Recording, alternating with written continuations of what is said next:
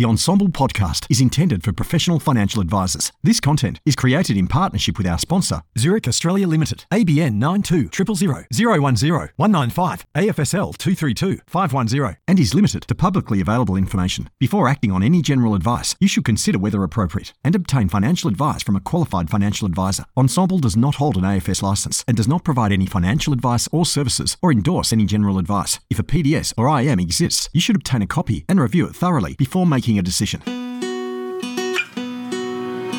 Hi, I'm Andrew Rocks from Ensemble, and I'm thrilled to be bringing to you the podcast Engine Room that's devoted entirely to the practices or the business of financial advice.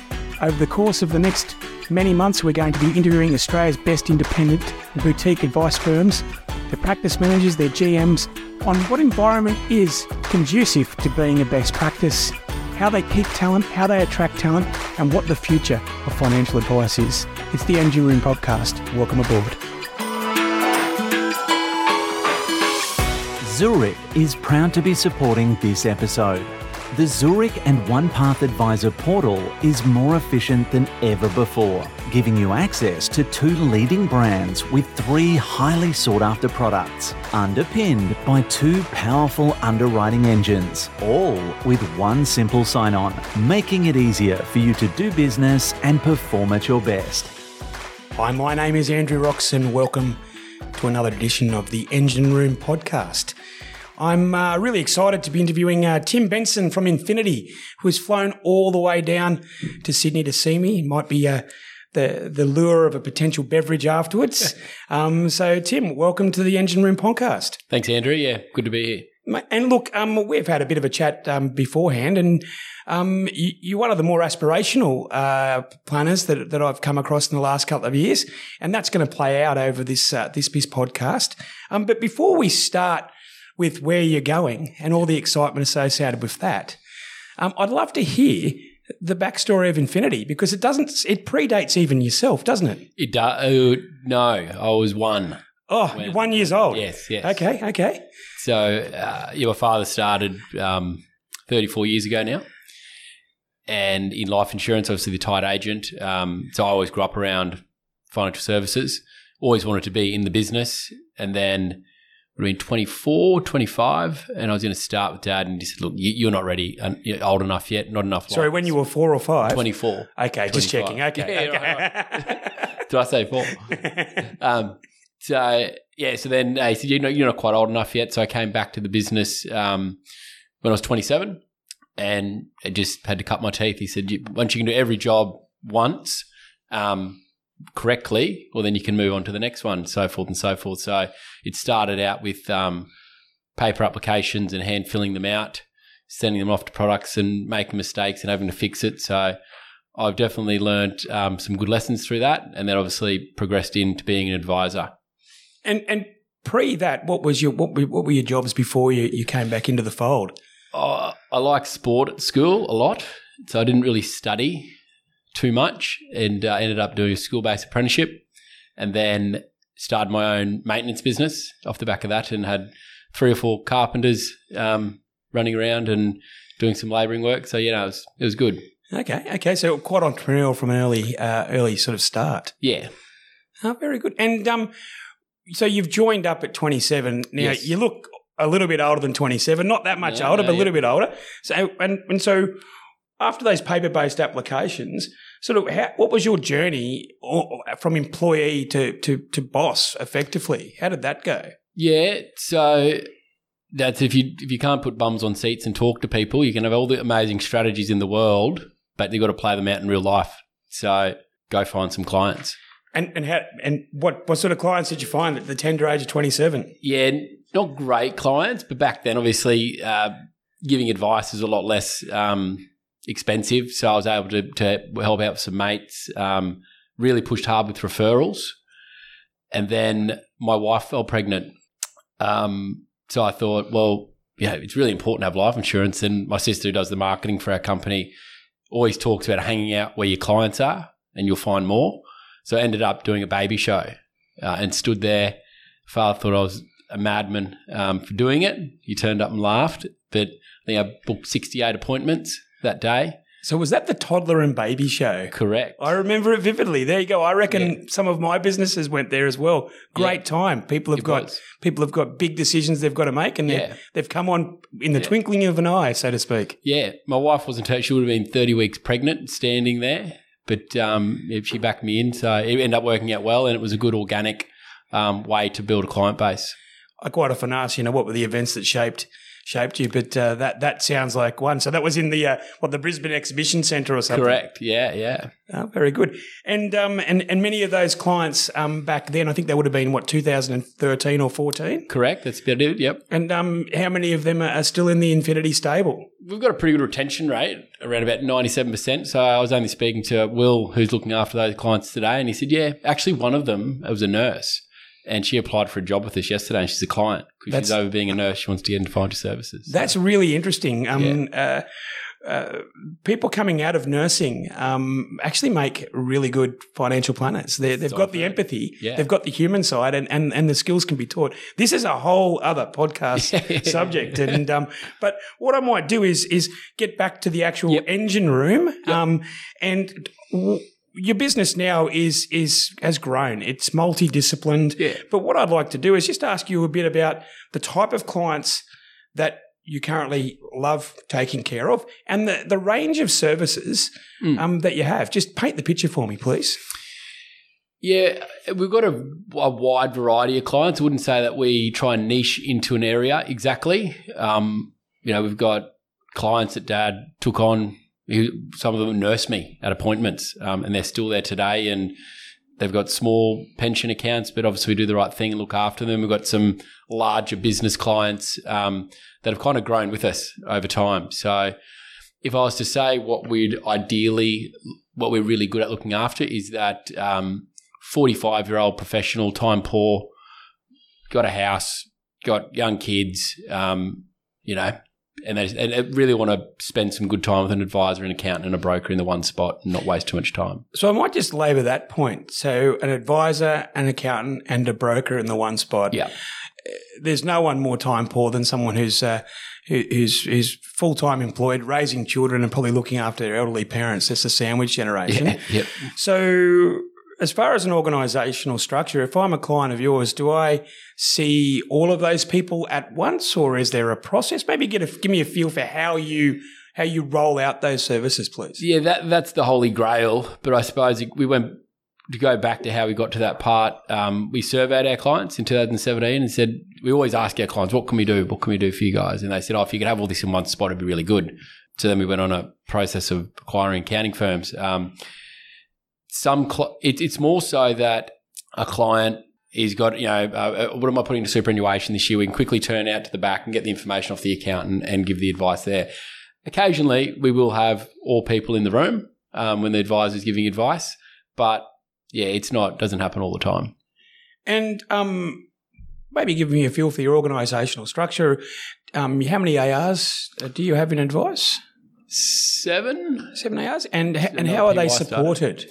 So we've kind of gone with a corporatised back office. So we did split them across the 3 sites we had, but now we've kind of pushed them all back into the Brisbane office, more so to give some staff redundancy. So if we've got 2 people just in implementation, 3 or 4 paraplanners just doing paraplanning work, and it's all got to come through one process, gets vetted, and that team sits together and then goes back out to the office or to the advisor. And with your multi-locations, you're based in Brisbane City and also the Gold Coast, is that right? Gold Coast and Cleveland.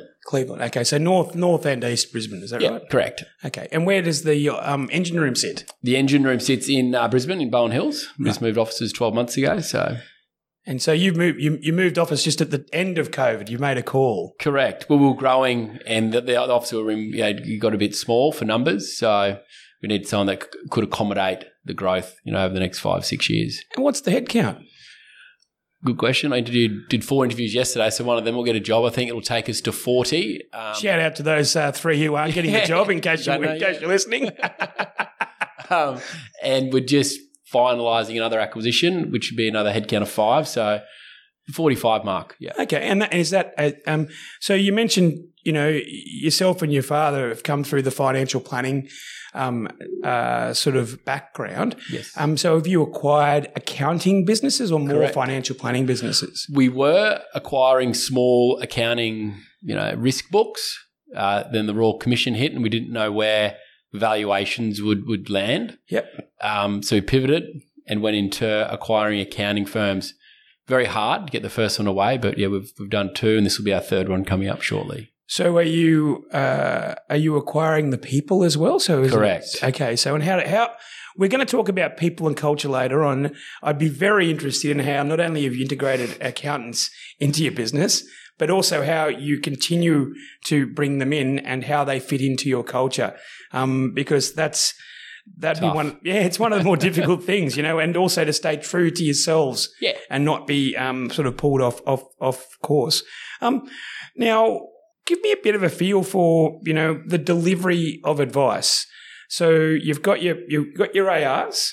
The types of clients that you have would have quite dynamic statements of advice requirements. Being wealth accumulators. Yep. How do you deliver advice? Is it a lot of people have their hands on it, or does one person take it all the way through? So we're big believers in advisors should be talking to clients and giving advice.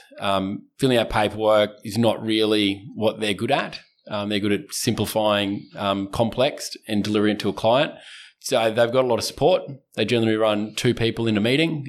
We've got 2 PYs at the moment, and they support the advisors. And then we've got some associates and other support people that kind of do all the file noting. But the advisors, ideally, 2 meetings a day, 5 days a week, and that keeps them pretty busy in front of clients. And we were talking off air that you've made some mistakes, yes, in relation to putting your engine room, so to speak, together. Maybe if you could share the learnings from those mistakes. Now that you've stopped crying intently, just so give me a feel for the learnings. First of all, the mistakes that you felt that you made, and what you've learned and how you've changed the structure of the business. Yeah. So if you're sitting across, it's sporting advisor from start to finish. You're doing a little bit of implementation. You're doing a little bit of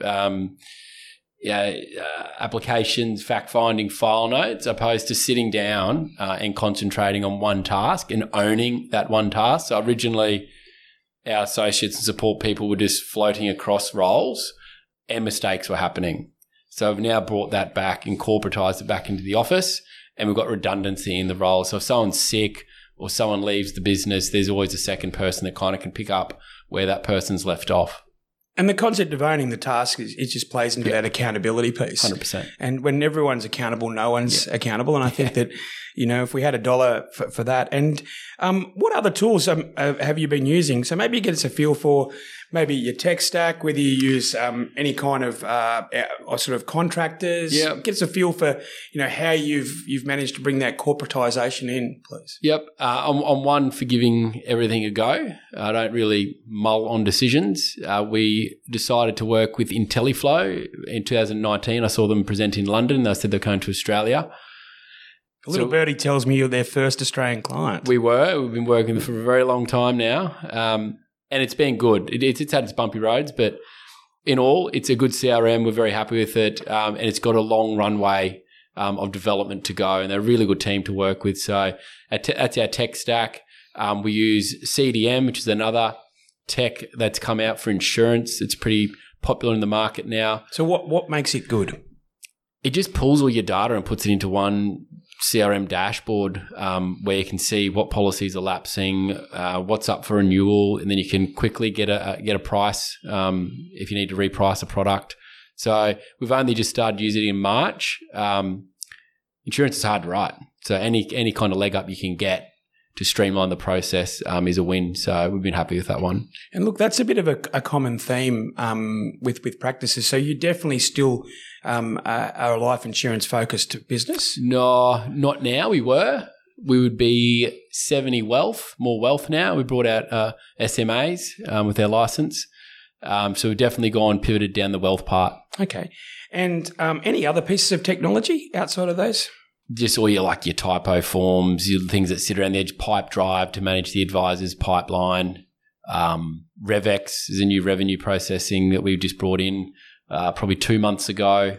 And I suppose that leads me to the question: if you're doing revenue processing, you're obviously now moving down the self-license route. Yes. So, is that something that maybe give us an idea of what drove you to do that, and where you see the benefits for your own practice of being self-licensed? Yeah, it was a big decision. It was probably one of those in 2017, 2019. The business transformed a lot, and in that period, we went self-licensed. I was over in London on the Net Wealth tour, and I was the only one in a license there. And Matt Heine said, look, if you want to scale the business and get to the right size, you need to have accounting, you need to have self-license, you need to have an SMA. So we came back from that and pulled the trigger in 2020 and haven't looked back, been really happy with that. And what's the main sort of benefit? Has it been the ability to be the master of your own destiny with investments, or what do you see as the main benefit? Yeah, well, we again outsource the compliance framework to Smart Compliance. Brett Walker, a lot of people use him. He does a great job. But yeah, it gives you that bit of flexibility, I suppose, and obviously able to run your own SMAs and create your own investment menu, also with your insurance process. So yeah, it's. And with the SMA, how did you put it together? So you've only been going since 2020. Who do you use for investment? What's the platform? Yeah, again, we're good at outsourcing, I think. Financial planners, I don't think, should be building investment portfolios. You don't have time to sit there and do the research on a fund or an equity and put together a portfolio. So we interviewed 3 external asset consultants and landed with Evidentia. One of the best decisions we've made. Again, because of their size, we were able to drive down the total portfolio cost to our clients and pass that back to them, which has been really good. But advisors, it's hard enough to keep up legislation and make sure your SOA is structured correctly, let alone sitting there and trying to build and throw darts at a wall on a portfolio. So, and what was the platform you chose? Net Wealth. Net Wealth, okay. So Hub and Net Wealth are up there. But shout out to Matt. Might have taken 4 or 5 years now, but he got there in the end. He did, yeah. And it was more of a thank you to the Net Wealth tour. He kind of really gave me the right ideas to pivot the business. So yeah, right. And with your operational hat on, because you do some advising as well as operations, or you've now fully no clients. Okay, so you've transitioned to running the business of the business. Okay, great. And we might talk about what your view of sort of financial services businesses are towards the end of this podcast. How do you measure your operations? How do you know it's a good day? How do I know it's a good day? I have lots of little sheets I call hot sheets. For hot sheets for financial planning, which I get at Monday at 12 o'clock, productivity sheets for counting, and lending I get hot sheets as well. So it's 1 page and it's got reviews, meetings, fee renewals, lost clients, won clients, and new business written. Would you call them your critical numbers? Oh, yeah. And we have a 15-minute, I hate long meeting, so Zoom in, call in, or be in the 15-minute meeting at 11 o'clock for advisors, I think 11:15 for lending, and accounting after that. It does smell suspiciously like daily huddles. I think we did speak off air. We do share the same cult adhesion to the Rockefeller habits. Is that something that you've been involved in, and if so, how has that taken you through the journey? Yeah, so one of your businesses and business partners, Dave Carney.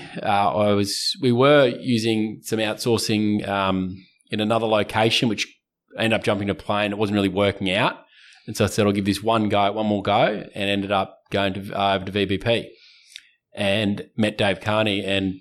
He said, you can do outsourcing, but you can do it successfully. This is the way I would run it. And then him and I got on quite well, and so did my father, and he ended up giving us a lot of advice quarterly around the Vern Harnish, scaling up process. So we've adopted that, infinitized it a little bit, and run off the back of that for structure. Did everyone just get that infinitize? Yeah, okay, that's a takeout. And look, I think it's well known that Dave Carney was also my business coach, as well. And it's getting those critical numbers, making people accountable, and empowering people, but making them accountable.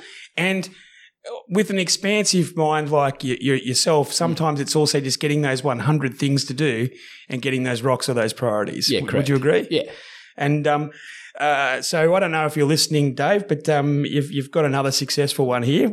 We might need to touch base from time to time, but we'll do our best. Now, I've noticed that you've got an investment board, yes. And that's come, I imagine, as part of the journey being self-licensed and a bit more there. Do you have an overall board for running your business? Yeah, yep. So Dad's still in the business. Obviously, he's the major shareholder. We've got an external accountant advisor that sits on that.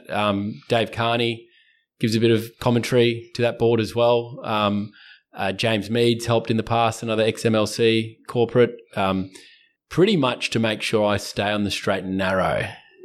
So, I'm good at chasing projects, and so it gets put up there, the financials and the projects. We always say one thing a month, 12 things a year, and that's enough to change. So, and with that in mind, when did you start down the path of becoming multidisciplined? It was a long journey, because if you're not an accountant and you try and buy an accounting firm without an accountant to run it, no broker will talk to you. I was very lucky. There was a firm that was looking to acquire some of our business and merge it into an accounting firm. It just didn't make sense at the time, and I was negotiating on acquiring this other accounting firm down the road at the same time, and he kept asking me, who's going to run the firm? I said, that's my problem, not yours. I've got it all sorted, and had no idea. Anyway, when I did the tour of the business trying to acquire us, I saw a guy I went to school with, which happened to be the son of the other firm that I was trying to acquire. Familiar path, this one. Yeah, it was a Hail Mary. And I said to him, are you happy? He said, no, I want to be a partner somewhere. I said, well, you can tell me to piss off if you like, but we're actually in the process of acquiring your father's firm. Very lucky. And what's this gentleman's name? Will Clark. Will Clark, and he's now your accounting partner. Yes, correct. Yes, so he heads up the accounting division and runs the tax license. And how many years ago was that? That was right at COVID. Right, okay. 2020. And so we're 3 years in. How's the integration of clients been? It's always next question. It's always the hard thing is integrating the clients. And have you built up sort of a rhythm of how you do that? Yep. So Matt, who heads up our lending, Will heads up the accounting, and myself, we take half an afternoon off every quarter and just to redefine our strategy. And we've decided last year that we'd run one team, one dream. And we're getting really intentional about that.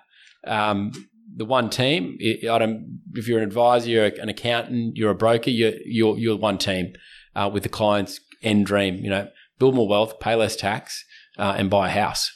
It's not complex, that isn't. I picked it up off Dave. We run that theme through the office, front to back. Tomorrow afternoon, we've got our end of month, one team, one dream meeting. And we're theming, I think they're theming it Mexican style or something tomorrow. So they'll cook nachos and wear crazy hats. Breakfast tequila. Yeah, breakfast tequila. Hopefully not at that end. Yes, that starts at 4:00 last Friday of every month, or like this time it'll roll over. And all the teams zoom in and we talk about our referral rate. And so when you say all the teams zoom in, you're in 4 physical locations, plus you've got a global team. Yep. How do you maintain sort of the culture, or do you do get-togethers, or what's one of the things that you do to bring post-COVID to bring people along on that journey, that one team, one dream? Well, we nearly, because it's quite a sizable office now. I've got 4 reports, and underneath that, there's teams underneath there. We were contemplating going down the corporate path. Yes, if you're not at work, you're not here. No work from home, really structured and a bit like a bank. And then we kind of stopped for a minute. So it's not my father and I. We just easy going, cruise around. Well, let's just let that run through the office. So engage a consultant where we're looking at maybe 1 day off a month for staff. You can work from home, dress for your appointments, dress for your day, they call it, and introducing that. So we've got our annual half-year strategy at Stradbroke Island in July, and we'll roll that out to the team. But again, we'll consult with them saying, this is what we're thinking. Do you like it? Do you not? and then we'll implement off the back of that. So a more relaxed theme. So moving on to the people side of it, and you're a bundle of energy, and I do think the self-awareness that you've got to put people and processes in place mainly to slow down your expansive thinking is genius. But why do people join you? Why do they stay and why do they grow? Yeah. Like I was saying yesterday, if you're coming here to be managed, is not the place for you. We run off TPR, Tolerance, Patience, Respect. So could you say that again? Tolerance, Patience, Respect is our 3 core values that I grew up with. And so if you got that for your staff and for your clients or your teammates and your clients, and then you got to be autonomous. We're not going to sit there and ask, well, why are you 15 minutes late? Or don't ask me, you need to go to the doctors, or you need to pick your kids up from school. Just do it. Just do your job. Like if it takes you 5 hours or 50 hours, that's up to you. And does that reflect in the way in which you've structured up people's job descriptions? Yeah, Is it outcome-based or it's outcome-based? Yep, because I don't want to sit there and I'm not in the office all the time. I'm on the phone. I can work remotely. Yep. So why not staff can have that too? And just on the communications between all the stuff, what's the platform do you use? Teams? I'm not great. I just Microsoft Teams? I just pick up the phone and ring. Yep. But I know that they use Teams in the office. Yep. Another tech stack, I should have mentioned Xeppo. I've been speaking to some of your team over in the Philippines, and we're looking at integrating Xeppo as our master spreadsheet. Matthew Heiner again gave me that tip to look at where our clients sit and how we can integrate them better and know where we are at a daily basis.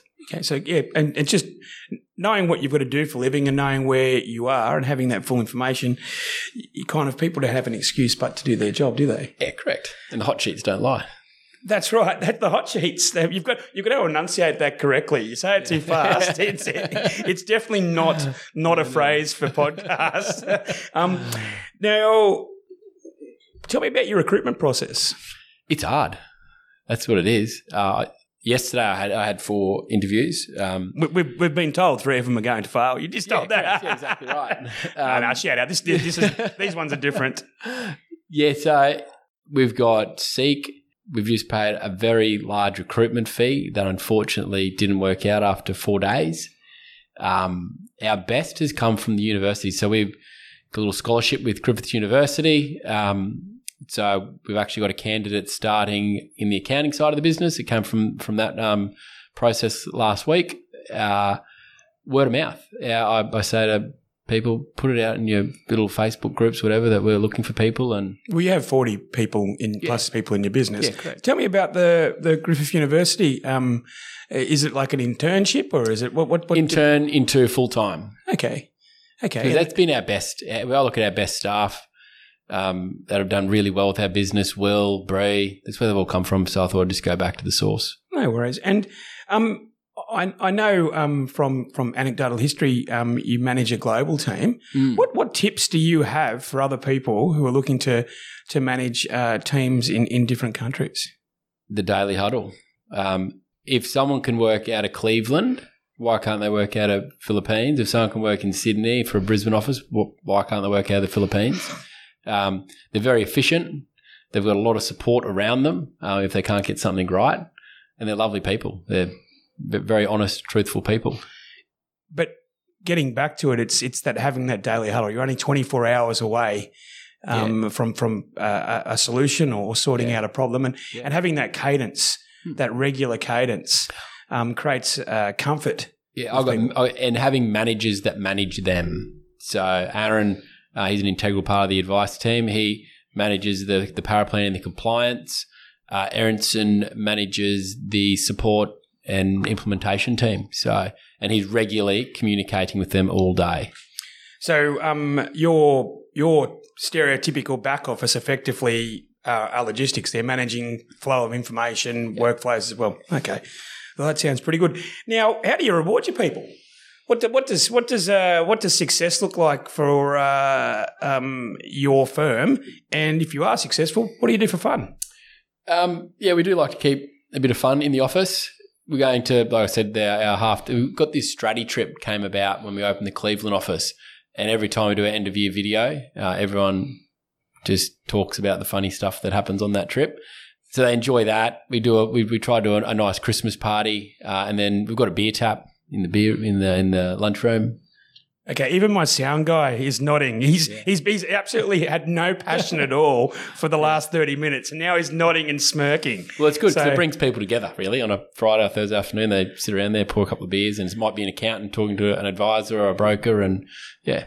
Yeah, look, I think it's still a relationship business. Yeah. And relationships can be with you and your client, but it can also be with you and the team that services that family group. And I think that if I was a client, I would like to know that the team that I've got get on well with each other. Yeah. And there's trust and a real common desire to achieve for me. That would be my thoughts. And then we also like sending, our team that are working really hard to the VBP conference. I think Han's going over there. He's in the paraplanning team.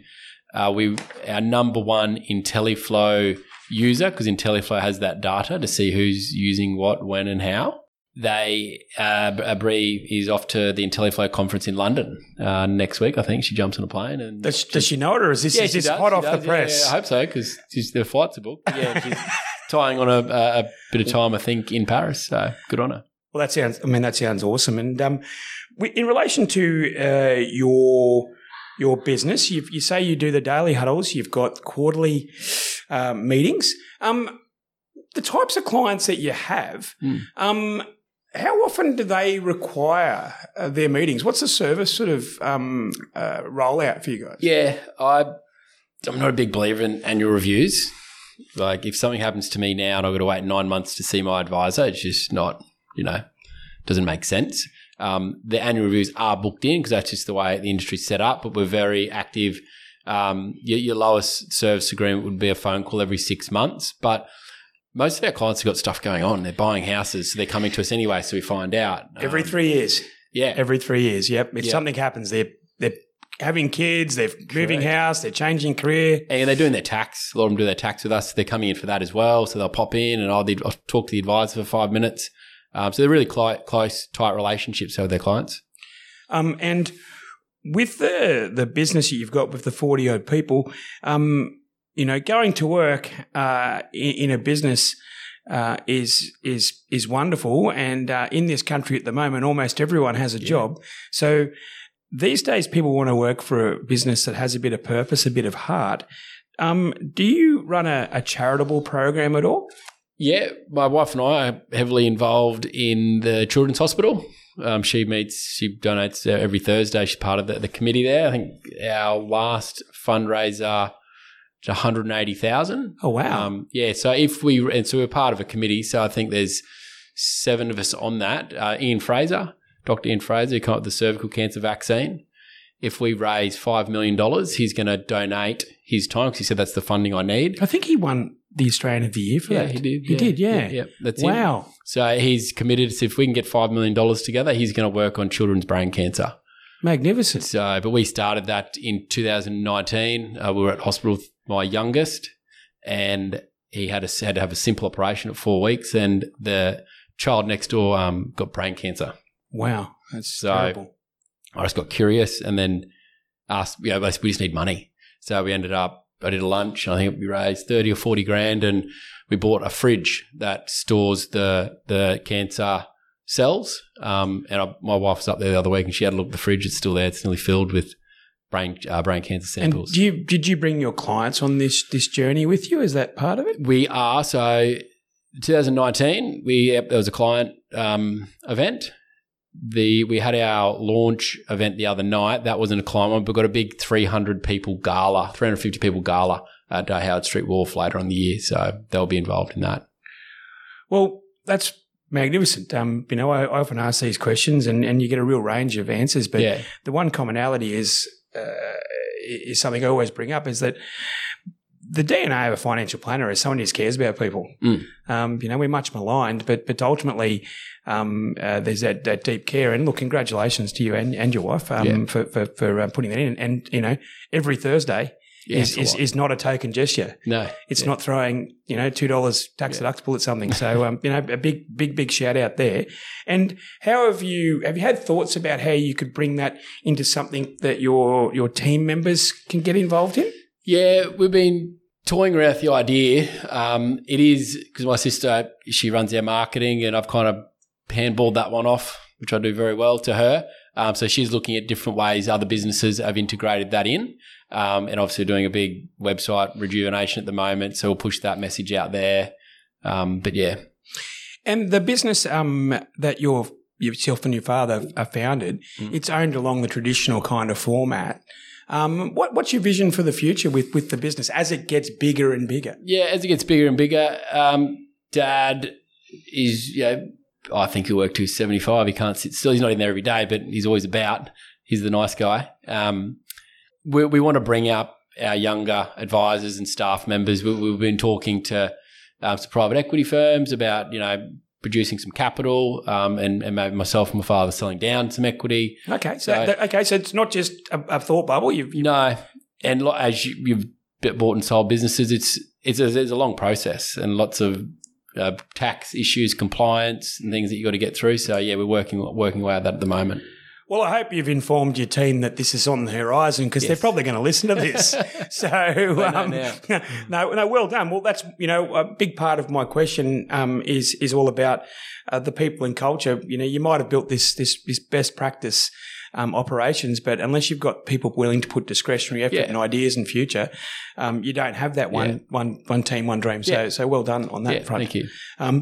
And what I was also going to ask, what's an error that you've made in relation to people and culture? Have you had any kind of learnings that you've done? Yes. Yeah, I've made a lot of errors. I don't know where to start. This podcast doesn't go forever, so I'm just going to pick the top 30 hours. Just throw me one that you've got a learning from. I wasn't part. I removed myself from the recruitment process there for a bit. Yep. And some of those staff mightn't have been great for the business, and then obviously it didn't last too long. But why? What do you think you bring to the recruitment process? Our DNA. Yep. You can teach anything, but if they don't have the right culture and the right purpose.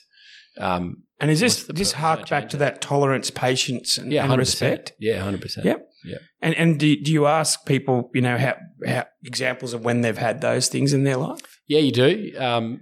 Pretty much that's most of the interview. And you can tell. You got to have respect for the Woolies checkout lady when you get your groceries. Thank you. Have a smile. You just don't know what day they're having. So you can tell when someone walks into the room and they speak to the receptionist, the way they ask for a coffee or a water, you can tell if they have that. Yeah, and I think that if you can tell from first impressions, then your clients aren't dummies. They can tell as well. Agreed. Yeah. And coming from Brisbane, it's a pretty. It's a big country town. A lot of people say that. So I think that they are very down to earth in the way in which they conduct themselves. Yep. So no, that's fine. And the industry. Okay. So if you don't mind me asking, how old are you now? Nearly 36. Okay, so you've been in this game for 10 years, you actually 35 years, because you started when you were 1. Yeah. You had that rough patch between, between 9 and 11 where you drifted off to probably play some sport for a while. But so you've got a good business, you've got a good platform, and you are at least, 15 to 20 years in this industry. What do you see as the vision for financial advice practices? Yep. Maybe start with what you think would be the ideal, and then also where you think the spin-offs will be in building a practice. Yeah. Paul Barrett, I think your last guest on this show, releases some good content just around these super firms, which we kind of read religiously when he releases the information. It's really hard to run a practice as a single-man band and to keep up with compliance and keep the lights on. So you got to have some scalability, and you got to be able to pay people the right money for the expertise to work in the business. The margins of they were running 20, 30 years ago is way gone. So expect good return on investment, but you got to have the right scale to get that. And I think you just said something very profound. You've got to pay people the right amount of money to do the job. Yeah. And I think, a while ago in this interview, you said that you had people doing bits and pieces of jobs. Yep. You're probably paying them bits and pieces of wages. Correct. And now you're getting hyper specialised people who you then are also, I imagine, scaffolding with ongoing training and development. Yeah, correct. And get out of the way. And just and just have that sort of objective. So you're a big fan of the super firm, and super firms are the ones where you are building that engine. Yeah. But the counterpoint to that is that you're one business where people come in. Yep. Do you ever refer out for any speciality? Is there any need to? I imagine maybe estate planning or whatnot. Estate planning, yeah, legal. Clients come to us for a lot of things. Real estate agents, but we've got a Cohen handler. I've got a good relationship with them as a buyer's agent. Yep. Lawyers, yeah. Yep. So they're going out and they're sort of a specialist for a particular transaction, and they come back into the fold. Yep. And since you've had the accounting firm where people, are compelled to have to use you every year, have you found that that's improved or picked up on client developments faster, or is it just still down to that ongoing financial planning relationship? Yeah, the financial planning relationship is the sticky one. They'll generally come in to see their financial planner and go through everything. A lot of the times people just email their accountant. I'll send that back, sign that, and get it done. It's a transaction. But because they're coming in, we always uncover more things for an accounting-wise. So it's helped with that by just running those joint meetings or being out of the accountants don't like it too much, but you come out the front end, meet with John, and righto. And the clients really appreciate that. Yeah, I think so. Putting a face to the name is correct. Now, with your growth plans, I know that you flew all the way down to Sydney today just to talk to me. I wish that was the case, but you're actually in Sydney because you've got some other plans afoot. Maybe give us a bit of an idea of what's the next steps in your business growth. Yeah. I suppose back to square one for Sydney. We've got a substantial amount of clients, not enough to have a standalone office and support team down here. In our office advisor, been with us 5 or 6 years now. He's actually at the baby show, setting up right now. Is that right? Yeah. We'll give it a test down here, and when the right acquisition comes up. So we're intentionally here. We don't have a footprint as such, but we're definitely making a way to be down here permanently. What would be the type of practice that you'd love to get involved with? Would they be similar to you, or would they be pure play financial planning or accounting that you'd like to bring into your business? Yeah, it would be a financial planning firm. We do like the insurance books. The advisors that are getting too stressed and too overwhelmed with no back office or no scalability that would want to join and slowly exit for retirement. So nothing huge, I would say, but just the right firm. And again, same way we interview staff, we interview our buyers. So. And as far as organic growth in Brisbane and head office, we've now come out of a COVID. We're now getting that there. Are you seeing an uptick in the organic growth as far as client numbers with your advisors? Definitely. Client referrals from other clients has been significant. The accountants do refer quite a lot, so a lot does come from there. But I've never seen as many new faces walk through the door on my hot sheets come through our office. So you can't go – we've got an office out at Cleveland. Suncorp Bank branch was there. So now they seem to be finding their way into our office. So it's worked well. Yeah, wonderful. And in relation to the vision for the industry, you've mentioned what you would say would be a super firm. But where do you see the industry going, given that you've got a lot of runway in front of you? You hope for all these things, but all you can do is just play what's in front of you. So being self-licensed, you stay away from a lot of the noise. The rules are the rules. I don't think they're going to pull them back like they say. I don't think they're going to make it cheaper to deliver advice. Just get on with it. You can still run a profitable practice the way it is. You can't change it. So I don't want to make a prediction in the next 12 months, let alone 3 or 4 years. So I'll just play with the rules that are in front of me. Well, it's fair to say, I mean, you've been in practice in proper since 2013. I think the future of financial advice started rolling out in 2012. So change has been your only constant in your career. And look, I've known you for a couple of years, and I've seen the growth both vertically and horizontally in the business and the offerings that you have. I'm also seeing how you care for your team and how that responds as well. And so if anyone would like to reach out to these guys, there's plenty of links there. If you're in Sydney and and what the it's called Infinitize. And you want to be part of the Infinitize. That sounds like a sort of a like something you can dance to. Yeah. If you want to be part of that Infinitization, I just made that up. Then reach out as well. And Tim, on behalf of the Engine Room podcast, thank you for coming in. We're trying to promote the people behind the advisors, the people that sort problems out, create problems, then sort them out again. And thank you very much for your time. Yeah, no problem, Andrew. Thanks for having me along. Cheers, mate.